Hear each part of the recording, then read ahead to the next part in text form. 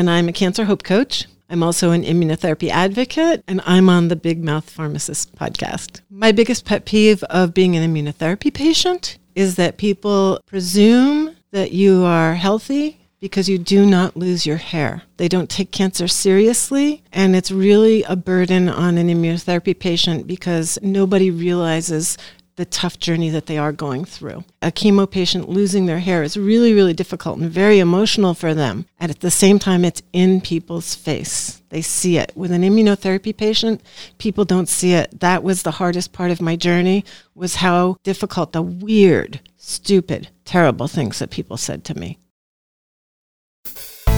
Welcome to the Big Mouth Pharmacist Podcast. I'm Neil. I'm the Big Mouth Pharmacist. I'm a pretty sarcastic, slightly unprofessional healthcare professional, a holistic pharmacist here to talk about everything wellness, weed, and Woodstock. We broadcast from the most famous small town in America, where I hold court as the town's family pharmacist who tries to get people off their medicines and onto a wellness program free of the BS and misinformation of the natural products industry.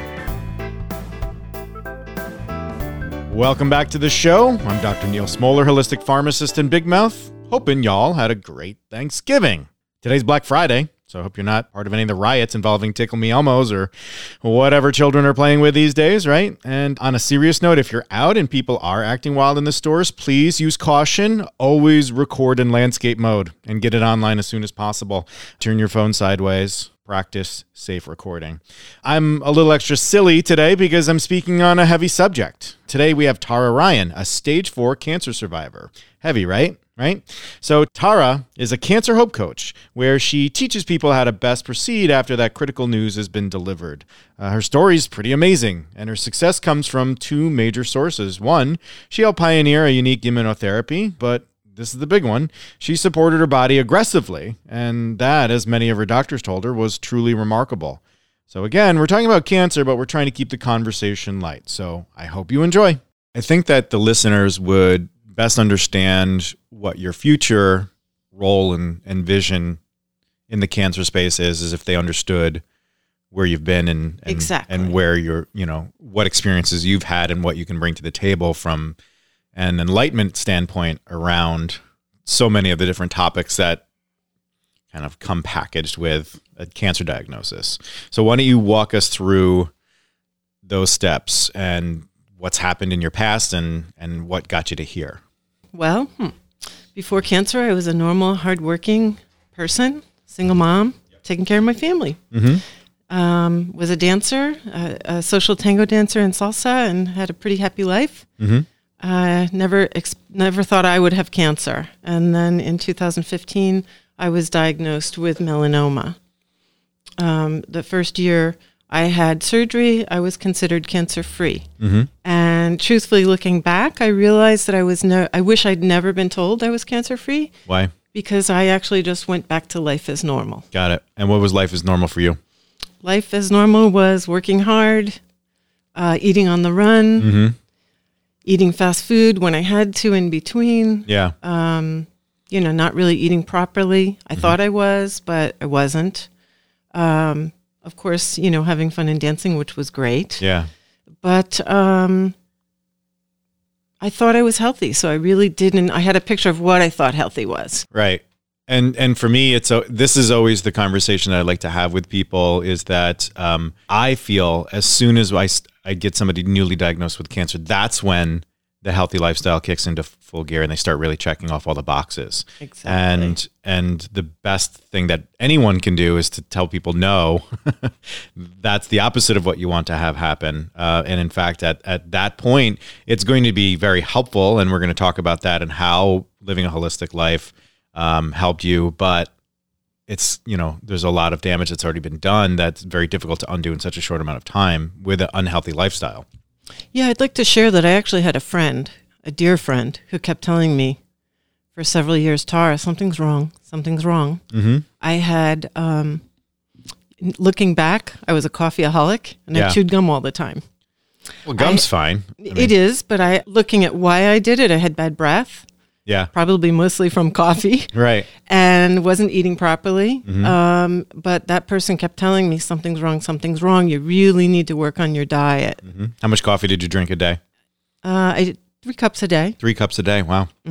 I just started drinking coffee because I was drinking soda. I was drinking diet soda. So I was like, whatever. You know, it's my one vice. I drink like 1 diet soda a day for my caffeine fix. And it's just the chemicals that are in there are so bad for you. It's like when you stop drinking it, you realize how profoundly they affect you. And exactly. The chemicals are terrible. yeah. And in fact, with me, the artificial sweeteners actually trigger my AFib, like a little arrhythmia, more than the caffeine did. So when I drink good old fashioned soda occasionally, I'll almost be guaranteed to have AFib that night because of the artificial garbage that's in there. But I can drink a coffee, and I can only have 1 coffee. The point of me saying this is that I couldn't imagine drinking 3 cups of coffee a day, because the staff would hate me. First of all, because I'm running around already moving boxes and everything, you know. So I do drink coffee. I took a long period of time, years where I didn't. I do drink coffee, right, but I drink organic coffee. Right, and it's healthy. Coffee has benefits. But I don't alternate that for good food. Right. Yeah, for the energy that we would get from stimulants really needs to be coming from our nutrition. Exactly. Yep. Exactly. And I do want to say, as you know, that our immune system, our stomach is our immune system. Yep. So if you're not eating properly and you're drinking or eating things that are bad for your stomach, you're destroying your immune system. Absolutely. And so you had this friend that was like, hey, man, there's something going on with you, you know? And so like, what is it that, did you do anything, or you just kind of ignored that? I didn't really do much because I was always a person who had a lot of energy. And everybody always said to me, oh my God, Tara, you have so much energy. So I didn't see myself as an unhealthy person. Yeah. I was very functional. I really was able to take on more than most people. Yeah. And I saw myself as very healthy. I was in good shape. Yeah.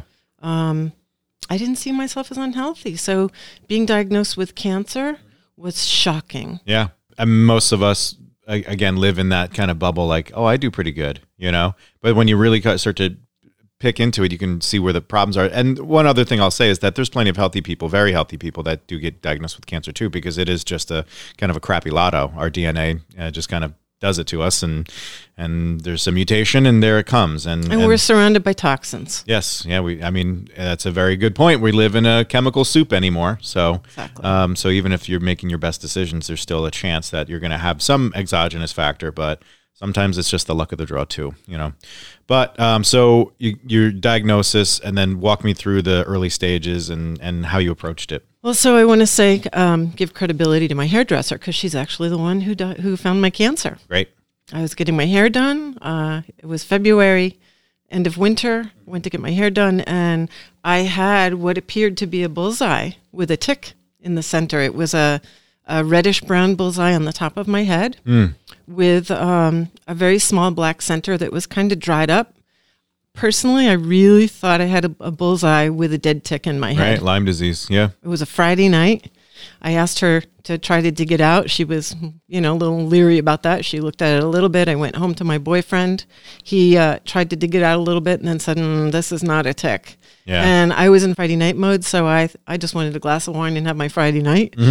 And I was very nonchalant about it. I said, okay, I'll call my doctor on Monday. And fortunately for me, I did call my doctor first thing Monday morning. My thoughts were really because of Lyme disease and how prevalent it is here. Yeah. So I called her right away to get this tick out of my head.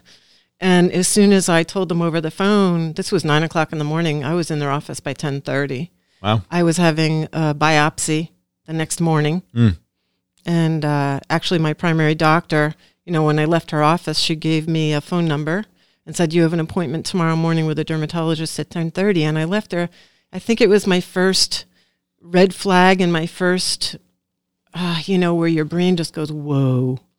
I left there feeling like, wow, usually they give you a phone number and a referral. Right. And this is where lay people need to understand this, that a lot of times, I didn't get anything from my doctor. I didn't feel like I was heard. They didn't feel urgent about it. Well, it's because there's a very clear protocol if there's something important, and you'll feel that. And so like if there is something that is manageable or something that's not as serious, then you'll feel that too. But know that is cocked and loaded, ready to go for most patients. If there's something serious, I mean, I have hyperbilirubinemia. My bilirubin levels are elevated for some insane reason. So I went to my primary care doctor, my new one in college, and I said, listen, I have this thing. He sees the numbers and he like panics. He's like, you're going right now to this hospital. And like the system is in place for people if there's emergencies to be seen and diagnosed, and tests come back immediately, versus like the delay that people perceive that happens in the healthcare industry, you know? And that's really hard. I have a cancer patient who just recently has been reaching out to me, and they're in the very beginning stages, which is so shocking and so overwhelming. And, I told them about the support group that we run, and when it is next month. And she said, oh my goodness, that's so far away. Right. And the truth is when you're first diagnosed, every single part of it, you're so overwhelmed that every part of it feels so far away. Right. And your that's head normal. is going to be spinning over and over and over again. And you just need somebody to walk you through it over and over again until you feel a little bit more at peace with it, or at least understand what all your options are and where you are, and you're looking for fast answers, and nothing can really come fast enough. And that's normal. right. That I believe that in cancer, there's many different stages of shock. And that's one of the first ones. Yeah. All right. So get the referral to your doctor. Now you're at a dermatologist, biopsied, and you have an official melanoma diagnosis. So I had a stage 1, very aggressive malignant melanoma. It was on the top of my scalp. And of course, our scalp is very thin. Yep. So the biopsy came back. You learn a lot as you go. I had no idea how much information a biopsy could give you. The biopsy helps to tell how deep it is, and also it showed that the cells were dividing very aggressively. Yeah. And that I needed to have this removed immediately. Within days, I was having surgery. Actually, my first surgery was in the doctor's office, and the reason being because they needed to get the tumor off of my head so quickly. They were afraid that it would go into the bone, right? And they had to get it off my head so quickly that they couldn't even schedule time in the operating room fast enough. Wow. And I could write a book just about that experience I'm sure. alone. But I understood completely, and I knew it's what I had to do. It was really scary, but I knew it's what I had to do. And so this situation resolves, you become cancer-free. Well, I actually had that procedure, and they sewed a bandage directly to my head and left the wound open. Okay. They sent the tumor in a rush to the lab to get results. Okay. And then based on the results of what they removed, because they remove what they think is larger than the margins, that's what happens with melanoma. Yeah. That's typical with They wanna get melanoma. And I've had advanced metastatic melanoma, but that was the first tumor. It was not metastatic at that point. And the first time you have melanoma, I do want to say that melanoma is one of the best cancers to get if they get it the first time. Yeah.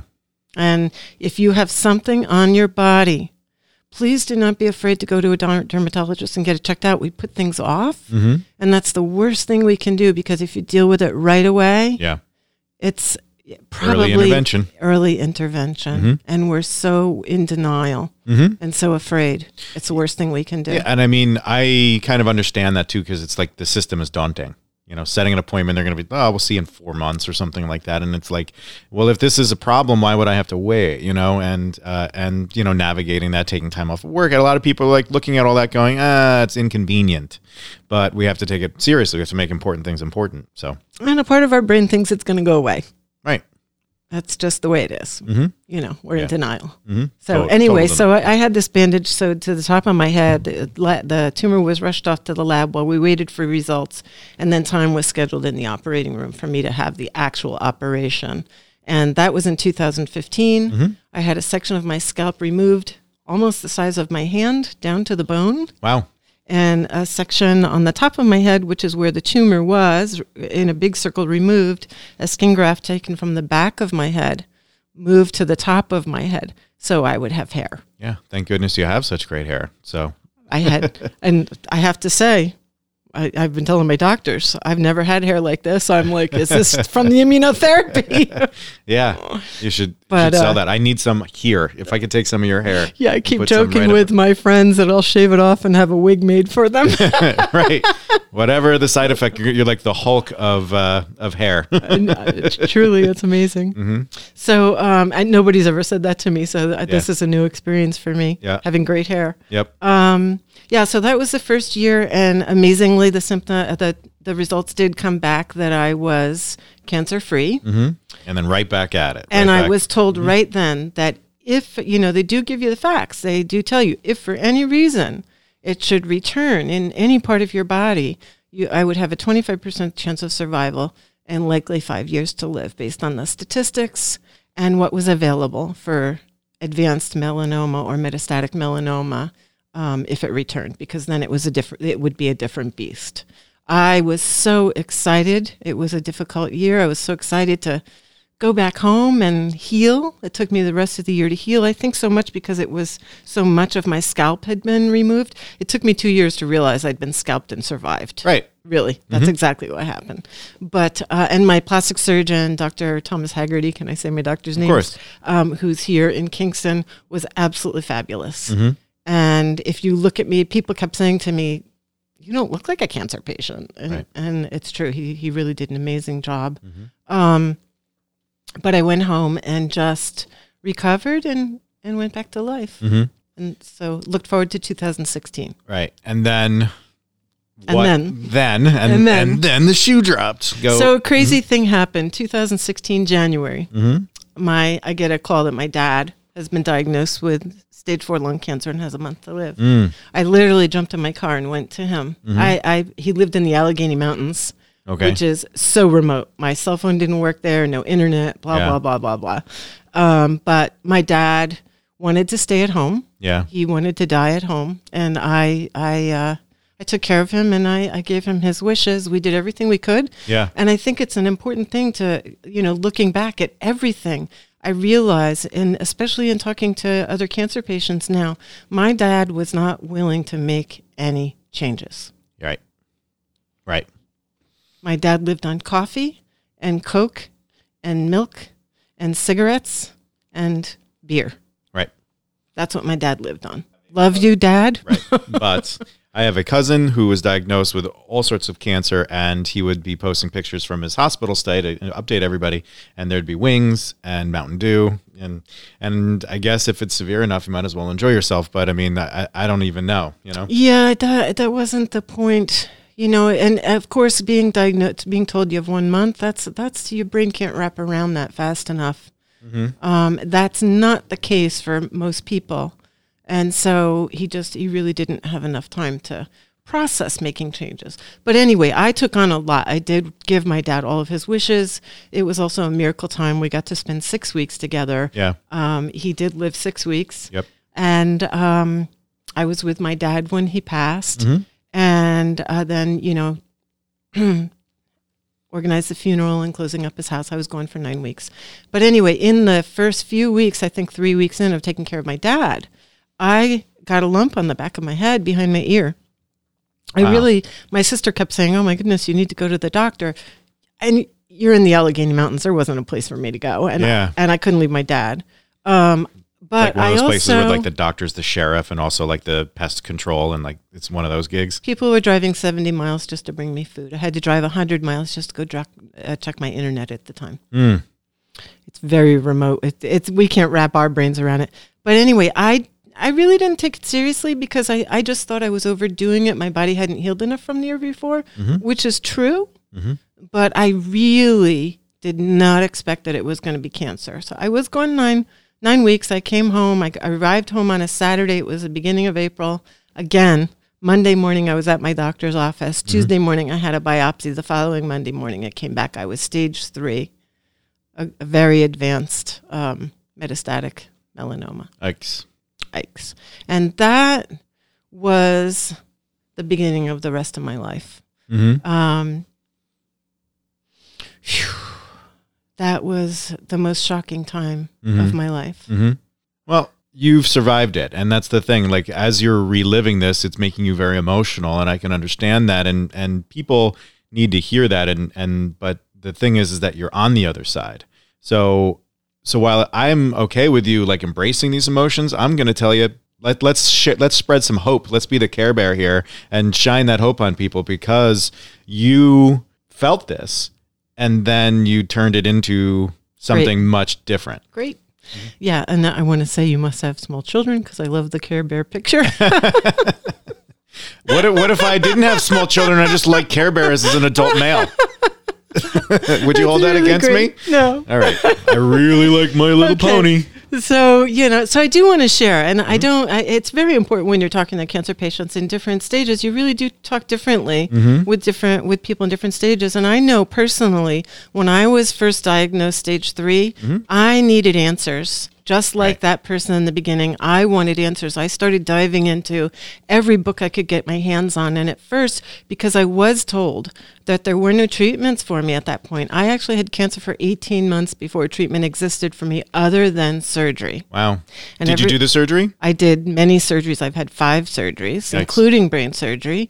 And prior to, even after brain surgery, every surgery I had, tumors would come back in a different place because I was treating the site. I wasn't treating my body. Right. So prior to that, though, as I was going through those months, I did go to Columbia Presbyterian, and I want to thank my local oncologist, Dr. Andrade.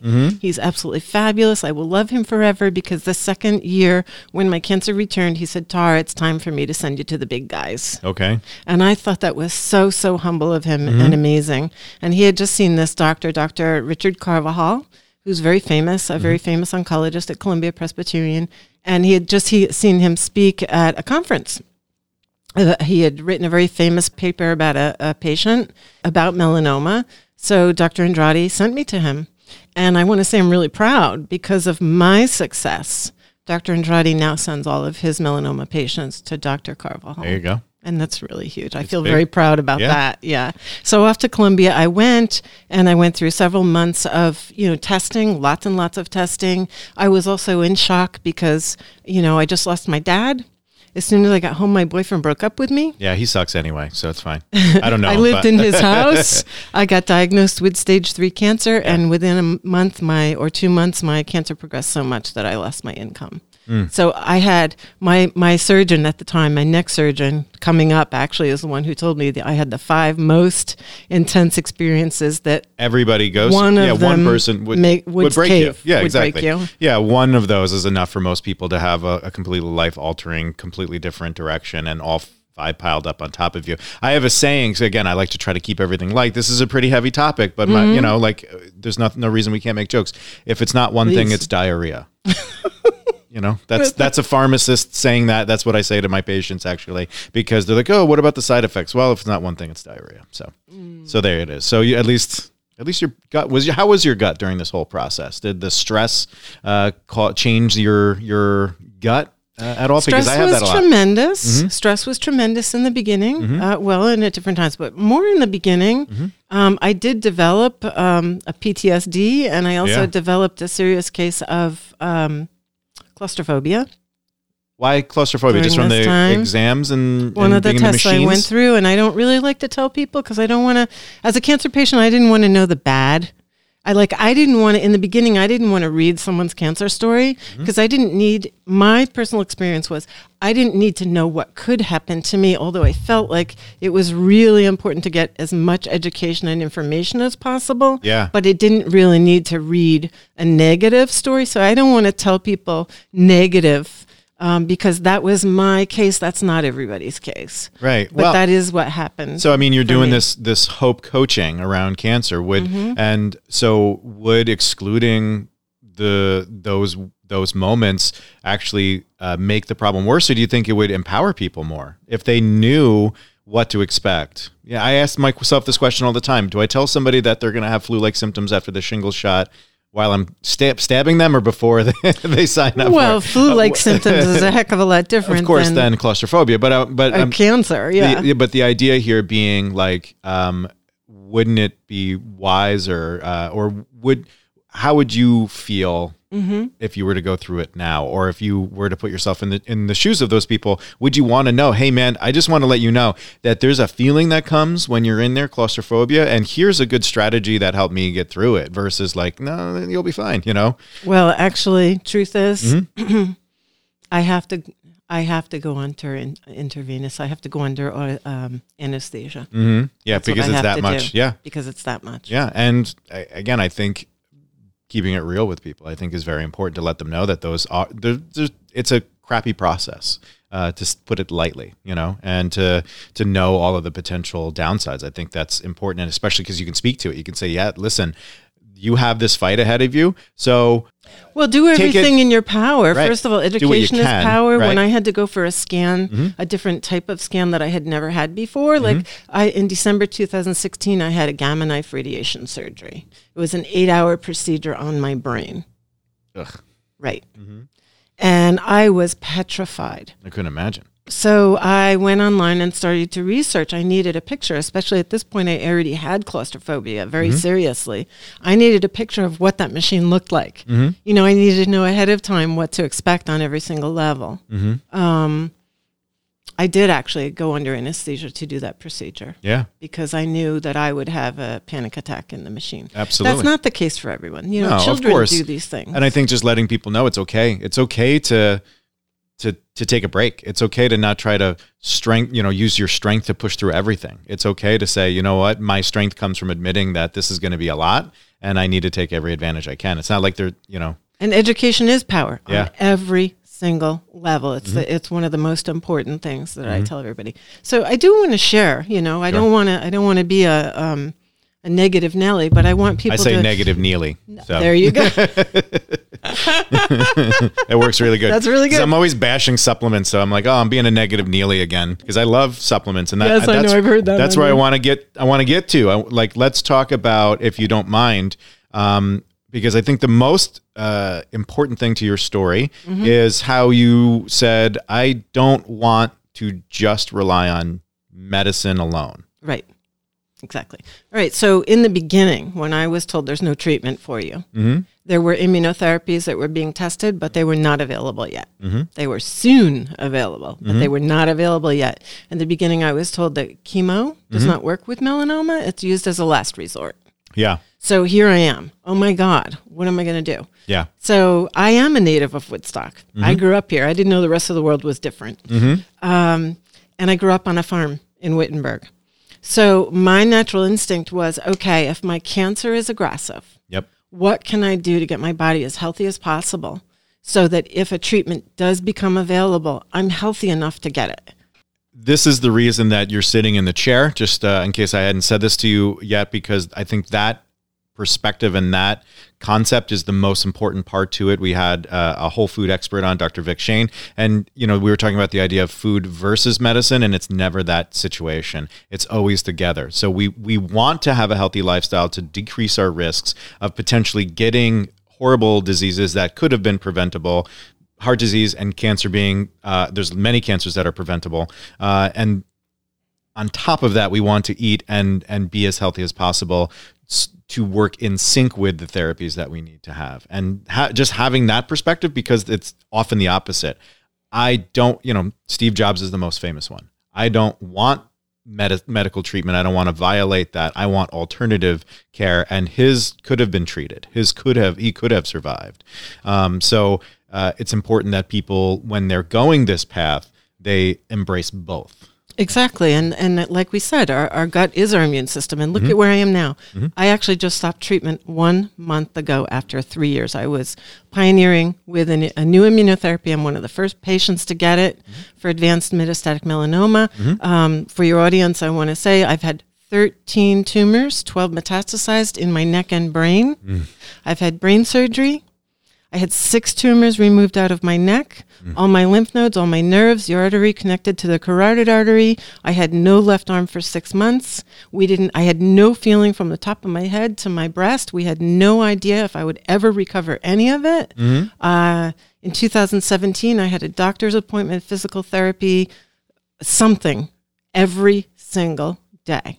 I've been through intense. I did pioneer with this immunotherapy Keytruda, and I'm sitting here today. 1 month, it really hasn't even hit me yet. It's still so new. 1 month, I just finished my treatment, and July came back for the first time, no tumors. Right. And then I had more scans in October, and the funny part is I broke my little toe 2 weeks before, and they said, Tara, what did you do to your little toe? It shows up red on the scans. It's the only thing that showed up It's like on my cartoonish skin. red with like the thumping, boom, boom, Yeah. boom, boom. Yeah. And so that's really important. But again, and by the way, I've been on life support and I've been in a coma. So my body's been through a lot. So now looking back, and this is where the Hope Coach comes in, and this started like a year and a half ago, where I started to realize my story is an anomaly. My doctors were already treating me because my tumors were shrinking, and it was such a freaking miracle. Right. Huge. 13 tumors?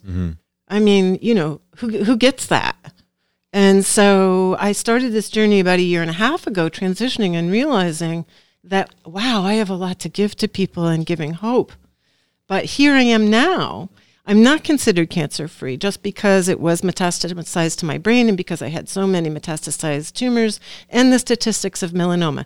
Different. Every cancer is different. I will be considered stage 4 cancer for the rest of my life, but stage 4 with no tumors is very exciting. However, back to when I first was diagnosed, stage 3, and I got past the initial shock, I made a personal decision. And I don't know where it came from. I tell people I can give you hope, but I cannot tell you how to have determination. Yeah. I know personally I do have a lot of determination. One day I just decided I am going to be a new statistic, and a great one. And I poured myself into everything I could do to make my body healthy. I started taking supplements, but I did a lot of research. I started juicing. I started eating really healthy, lots of fruits and vegetables. I went organic. I got toxins out of my house. I got toxic people out of my life. Yeah. That's the fun part. That's a hard part. It's a difficult part. But I literally created a healing bubble around myself and decided who could fit and what could fit in my bubble because I was determined to get healthy. And it took me 2 years, and all of a sudden I looked back, and when all of my statistics started to change and my case started to become an anomaly, I realized, oh my God, I actually visualized that, and it's become true. Right. But here I am now. I am 1 month now, finished with treatment. There's no guarantees for me. I'm very clear about that. There's no guarantees for any of us. Zero. And that's kind of the thing. I don't want to interrupt you, of course, but, all that matters is today. So today, it's a good day, And I'm right back to where I was in the beginning. Right. Because guess what? We all have cancer cells in our body every day. Yeah. Every single one of us. How are we warding those off? Right. How are we making our bodies healthy, whether we have cancer or we don't? Right. Or whatever, any other disease. And one thing that I've come to realize is that once you reach stage 4, and I want to share with the audience that the bad news is I was stage 4 for 3 years. The good news is I was stage 4 for 3 years. Yeah. But once you reach stage 4, I came to realize that it actually doesn't really matter what illness you have. It's all really the same at a certain point. The details are just different. But it's really all about what is it that you need to do to get your body healthy. How did your traditional practitioners take the idea that you were doing all of this stuff? So when I first went to Columbia Presbyterian, and now my doctors and I laugh about it together. I have a great relationship with all of my doctors, and I want to say I have 10 specialists. I have 3 oncologists simultaneously. I didn't even know prior that because it metastasized to my brain. At first, I didn't tell my doctors at Columbia that I was alternative because I felt like they were uneducated about alternative practices. True, but... And I didn't want them to tell me not to do it. Right, yeah. And so I felt like, and I was in shock, and I was all of a sudden in this whole new medical world at Columbia, and I was receiving a lot of information and research, and they wanted me to sign on to a study. And I was learning a lot really, really fast and absorbing everything I could. So for 3 months, I did not tell them all these alternative things that I was doing. But what happened, which is another miracle, is that they watched me as my cancer was growing very aggressively. And just in a few months, it grew from 2 tumors in my neck to 6 tumors in my neck. So as the cancer was growing very aggressively, they saw my body become extremely healthy. Yeah. And they didn't know why. Right. Until I told them what I was doing 3 months later. Right. And when I told them what I was doing, at first they said, "Oh my God, you got to stop that." And I said, "No. Mm-hmm. If you want me to sign on to this study, we need to be a team, and I need to tell you what I'm doing. I need to come clean, but we need to be a team." But I will say, and they knew, my doctor also saw in those 3 months, he saw how much research I was doing. And from the materials that they gave me, they were blown away. And they told me every single time, "Oh my God, Tara, we can't believe you read this 26 pages that we gave you, and you write notes and you highlighted and you ask questions, and you've really gone about this very intelligently, and we're blown away," because most people come to us and say, "Just tell me what to do," and they don't read anything. Right. So they saw that. Yeah. And ownership of your wellness journey. So we really did become a team, and they trusted me too from what they saw in the research that I did. And I told them, "Look, I want to win here. I want to live." And I did share with them. So let's talk about this idea of research, because unfortunately, most of us aren't trained in how to research correctly. And now with the internet, it's easy to get your hand on garbage. And in fact, like, one of the things, my next guest on the podcast is a professional researcher, and we're going to talk about crappy studies, and just how they're just everywhere.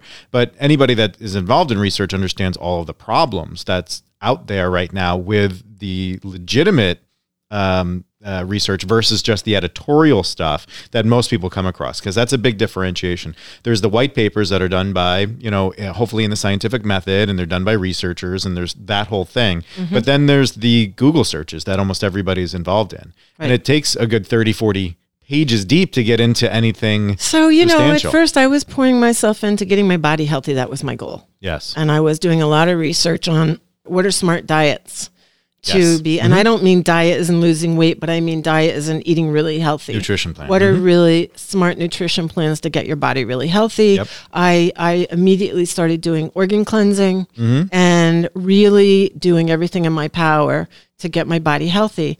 I was very aware, and I think that that's a lot because of my Woodstock upbringing. We are exposed to these things on a different level than a lot of other societies. And I did know the village apothecary, even then. So I already recognized that it was important to look at information and where it was coming from.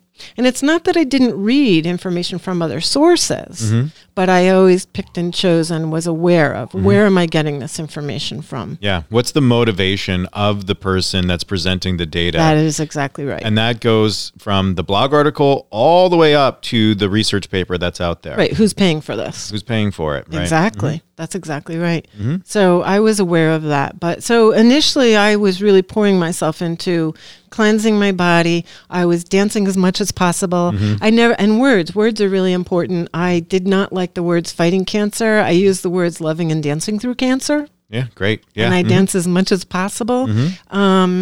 I did Pilates every day at home. Just relaxation, wonderful. Stretching Muscle my building, body, getting in good shape. I got in great shape. And I became, all of a sudden, this was before my surgery. My surgery in September 2016, when they removed the tumors out of my neck, my friends saw my body becoming very healthy, and I kept saying, "How do you have a very aggressive cancer? You look like the fountain of youth."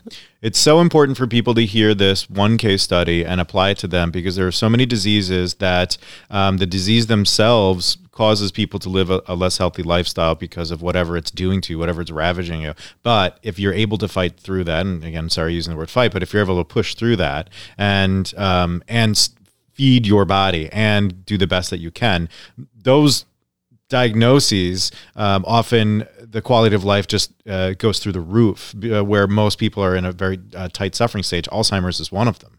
There's so many charlatans out there saying, "Oh, I can fix your Alzheimer's," and what they're doing is they're feeding the person. And it's not that they're fixing their Alzheimer's, they're just making them healthier. So as they're dealing with this, they have more to bring to the table, I guess, Right. you know? So here's the crazy thing. I had this very aggressive cancer, and yet my body was so healthy. I felt amazing. And yet I did have cancer brain. I was overwhelmed. I was tired. You know, I had cancer in my body. My body was fighting hard. Yeah. And I was doing all this research, plus everything, the materials that my doctors were giving me. And I was preparing for surgery.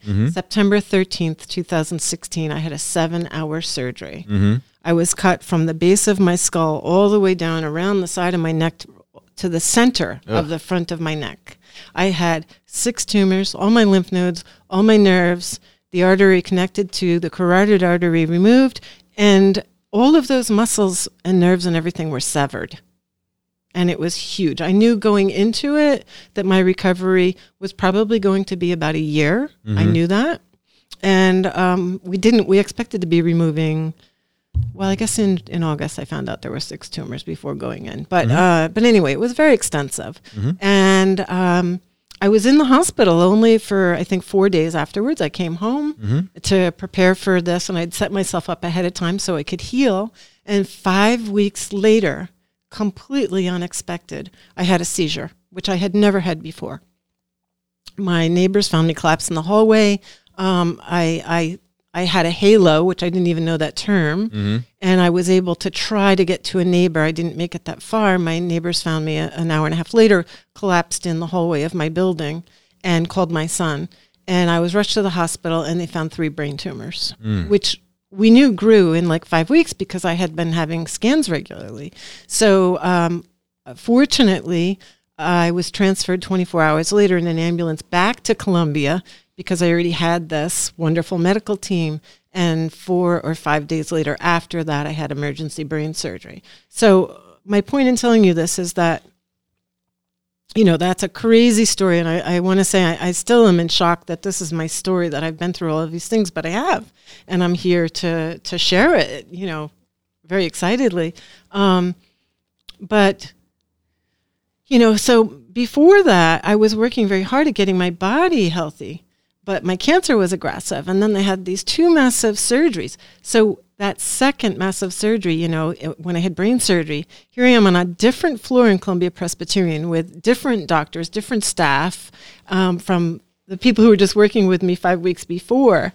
And after 48 hours, because for the first 48 hours I was intensive care, but when I was in my room and I was more astute, all of a sudden, all of these nurses and doctors and residents who were not mine kept coming into my room and standing at the foot of my bed, very sheepishly actually, and saying, "Do you mind if we ask you some questions?" One after another, after another, after another. And I thought, oh my God, they must all be talking about me out at the desk there. It was actually very exciting. Right. Because every single one of them, everyone said, "What are you doing? We don't have patients as healthy as you. We don't have patients that heal as fast as you do," because they saw in my records that I just had massive surgery 5 weeks before, and my both wounds were healing so quickly. And I knew that this was happening because of how well I had taken care of my body in all the 8 months prior. Absolutely. Huge. And I knew that I was also teaching my doctors because I was open with them about what I was doing. And by the way, I was also doing cannabis oil. Nice. Prior, medical marijuana did not exist. Right. You had to get it from a friend? I had to get it elsewhere, and I told my doctors at Columbia. What's the guy's name? Just for research purposes, not for now you me, can get, my supply. Yeah, now you can get medical marijuana. Yeah, we had but a guy. But it didn't exist. Right. And I had nausea, pain, dizziness, headaches. And it was a big help for you, I'm sure. As soon as I started taking it, all of those symptoms went away. And at first I thought, oh my God, is this just coincidental? Absolutely not. Every single time I ran out of money and couldn't get it within 48 hours, all my symptoms came back. After that happened 3 times, I realized, oh my goodness, this really makes a big difference. I kind of feel like we need a weed money charity for cancer patients, you know? Like if we can just put together a pot so people can get their hands on medical marijuana, you know? I think that, because it is expensive too. It's very expensive, yes. But at least when we're paying, we know we're getting better than the stuff that we were getting on the street, you know, at any given time. Quality-wise, so, yes. Yeah, for sure. So But I think that it's an important thing for people to hear. Now, one of the things that I'd like to stress is that while you used supplements, you're not saying that it was because you took supplements that this happened. No, not at all. Mm-hmm. And that's an important thing for people to hear, because part of what I do is I educate healthcare practitioners on how to help people holistically. And I'm trying to take back that word, holistic, because in the current nomenclature, people feel holistic means supplements and that's it. Oh, interesting. They might talk about lifestyle stuff, but it's really no medicine, alternative therapies, and that's it. That's what holistic care means to people. You're right. And so I think it's important for people to hear that not only are you a case study for all of these doctors because of all you've done, you're also an advocate saying this isn't about any single intervention. It's a very holistic kind of approach to the whole thing. And it's interesting too, because I'm taking an integrative medicine course, and really integrative medicine is becoming more and more cutting edge. There is an integrative medicine department at Sloan Kettering. And through taking this course, at first, through taking this course, I'm transitioning in realizing I don't really like the word alternative anymore, because that also gives people, I think, a negative picture. Yeah, I think that I try to teach that there's no such thing as alternative and traditional medicine. There's good and bad medicine. And we have access to supplements and things that are non-prescription, non-medical, that can be very effective or has this great potential. The problem that everybody needs to be more aware of than the fact that there's gold in the hills is that the products that we're buying are so far from what we think they are. Right. So far from what we think they are, and that's my role in the world is to teach people that gap exists and we need to close it, because as you can see, you're doing this integrative therapy and they're talking about alternative treatments and all this other stuff, and that shouldn't be a part of it. It should be there's lifestyle things that we do, there's the supplements that we can buy, and then there's the medical therapies. That's how it should fit together. And, exactly. And I don't even like the idea of integrative medicine. I really? Yeah, why is that? Well, so there's even functional medicine and integrative medicine from me. So I feel like on the spectrum, right, of medical therapies, you have the guys on the one side that say drugs only, big clinical trials, no supplements bad. And then on the other side, you have the people that are driving around Woodstock with crystals on their steering wheel, teaching them how to drive through town, right? And so there's the spectrum of beliefs that are sometimes backed by science, but on one side, often not backed by science. In fact, there's science disproving it. And so when I see integrative therapies, functional medicine, stuff like that, I feel that many of those people are diving more towards the less science-based stuff. And I think if what I'm hearing from you is that you don't like the idea of alternative and all of this other stuff. And I believe that we can do holistic care without diving into the disproven, the unsafe, and disregarding the liabilities that come with some of these interventions. Well, and so that is true in the past. Moving forward, I don't believe that's true. The course that I'm taking is actually out of the Middle East and Israel. And it is, yes, there are less studies because, face it, there's still less money involved in holistic than there is in pharmaceuticals. So there's more money that's put into testing pharmaceuticals. Yes, correct. But it really is transitioning. And what's happening globally is that, in other countries, traditional medicine is still what's widely used. It's harder to get people to use modern medicine, but there's a lot of success that happens with these cultures who have used, traditional medicine for thousands of years. And now there's a transition happening where they're using both with great success. And now that's moving east. It's moving to the United States and elsewhere. But it is on an educated basis. And I'm still learning. I've got a lot to learn. Yeah. And I'm transitioning my brain too, because I was raised in Woodstock. Yeah. So, but there is a lot known about integrative medicines that can help cancer patients. And I think, and it's not instead of course, modern treatment. Never instead. And that's the big take home. It's together. Right. And I think the the hierarchy of holistic needs is my next infographic, I feel. The hierarchy of needs, shelter and safety and all of that stuff for people. But on the bottom needs to be, proven lifestyle interventions, environmental control, diet, stress, lifestyle, exactly, that kind of stuff. Then on the next tier is, sure, supplements and such, but we have to make sure that if we're saying, like I presented at your group and I said lion's mane, it's a very effective mushroom, except almost all of the lion's mane that you buy in this country is not really even real lion's mane.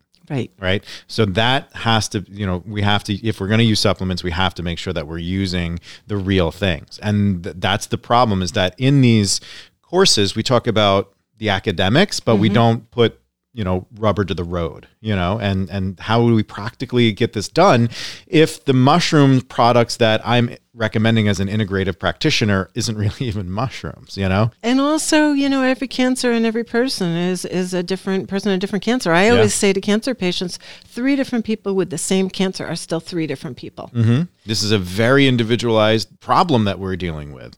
And because it's everything. Right? As you've kind of displayed, it's your physical endurance, it's your mental endurance, it's your support system, it's your... And what other things have you got going on? Right. Often when you meet a cancer patient, they have other medical situations going on.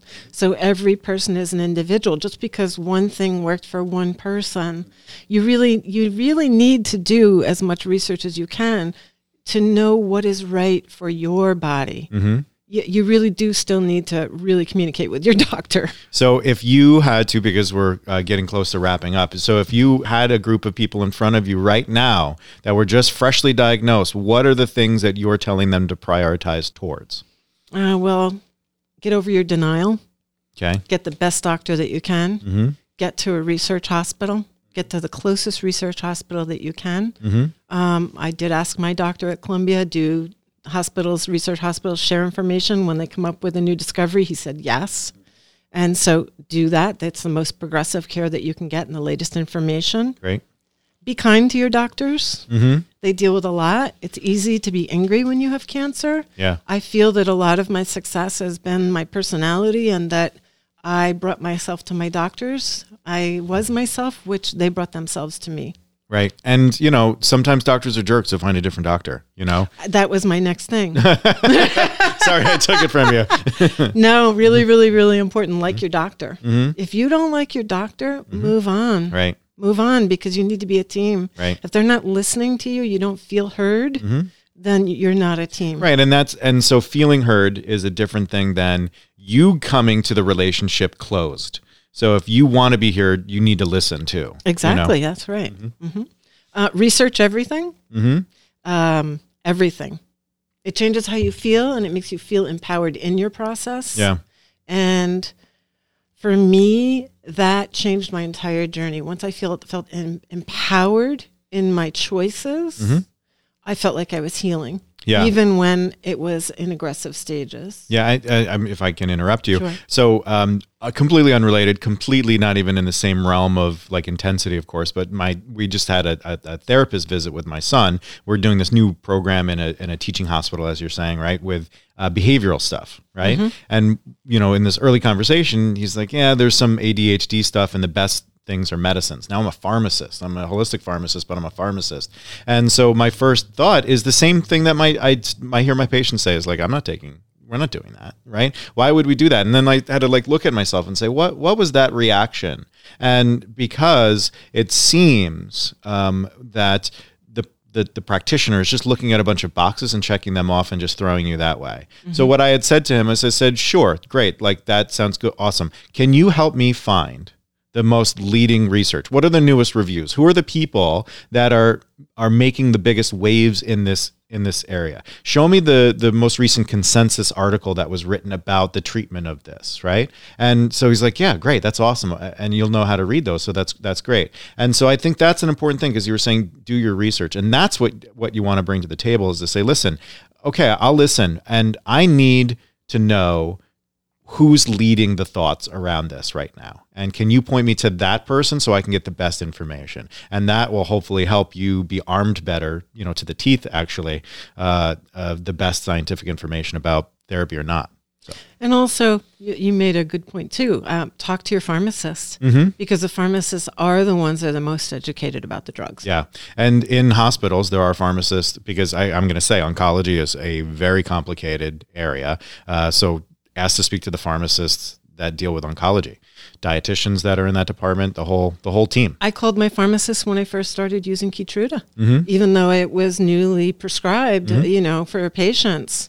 And they already had information about what other drugs interacted. Yeah. We can get our hands on this stuff and give it to you. So exactly. So use your pharmacist. Change your diet. Go sugar-free. Go organic. Water. Drink healthy water. Find out what's in your water. Get a really good water filter. Eat lots of fruits and vegetables. Eat real food. This is a silly one, but it made so much sense for me and a big difference. Make your bed every day.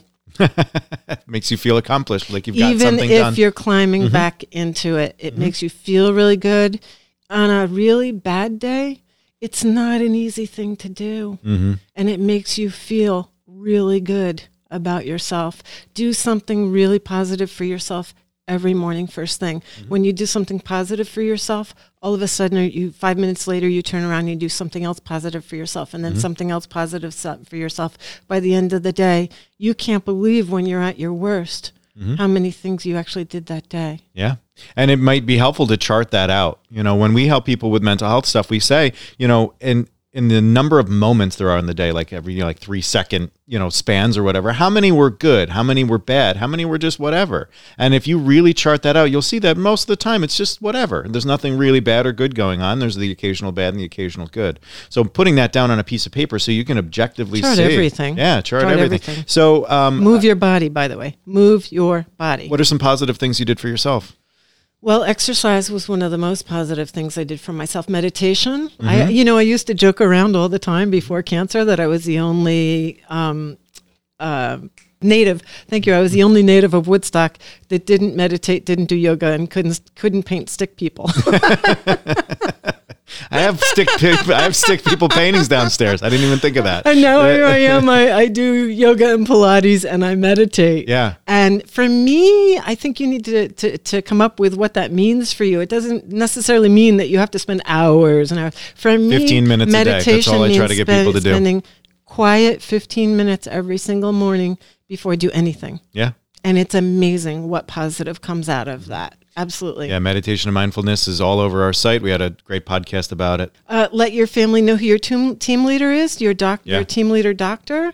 When I was in a coma, months later, I went to see my oncologist in the city, who's my team leader, and he said, Tara, you were in a coma. How come I didn't know about this? Nobody called him. Nobody called him, and there's one of the biggest downfalls of this whole thing. Keep really good medical records. Again, because I did have seizures, I had a lot of brain damage, which I'm fortunate to be healing through. But about a year and a half ago, I started accumulating all my medical records. Digital is not perfect yet. It's going to be, I think, but it's not yet. Yeah. And a lot of things are not cross-referenced between medical buildings and facilities and doctors. I actually have a briefcase where I keep files for every single doctor, a file for scans I've had, a file for blood tests I've had, a file for surgeries I've had.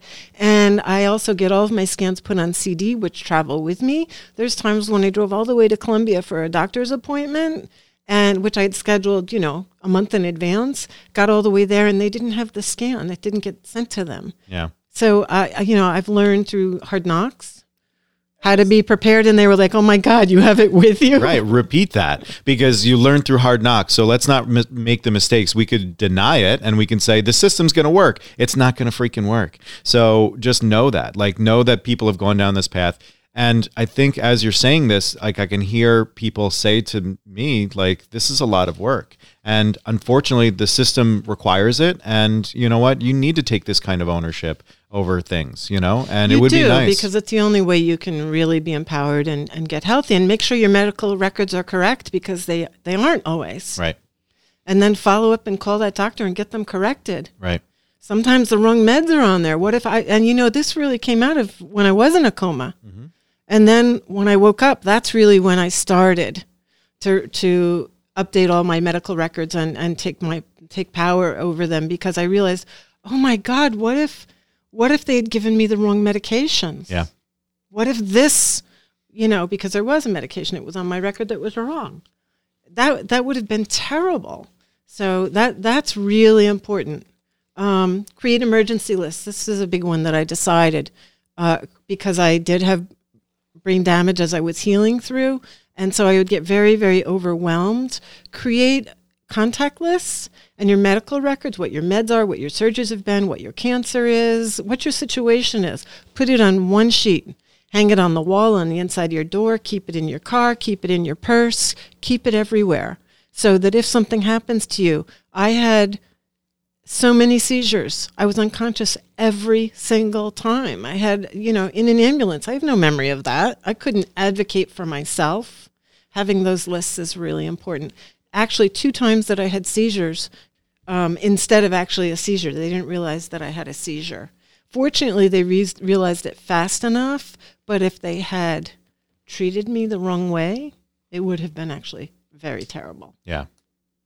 This is what I'm going to do for you as a gift. We're going to take all these, we're going to transcribe them, we're going to put them on a document, and then we're going to make it available for people to download, and they get their own checklist of things that the cancer health coach, is telling people to do to, empower yourself through this whole journey.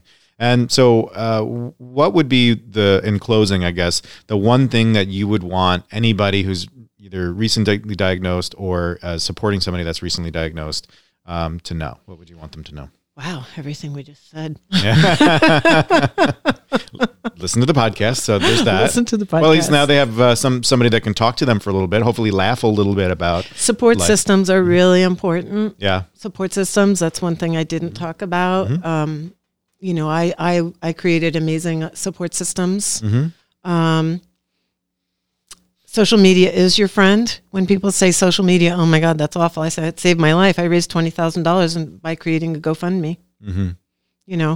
I had this massive surgery when they did the 7-hour neck surgery that I knew it was going to take me a year to heal. How the heck was I going to do that? Mm-hmm. I didn't have anybody to take care of me. This is a whole nother podcast, but $680 million last year was raised on GoFundMe for medical stuff. Don't you think that the system's a little broken? I raised $20,000 for medical stuff. Yeah. It helped me go organic. Mm-hmm. It helped me pay for juicing. It helped me pay my rent. Mm-hmm. It helped me, I wasn't living large. Yeah.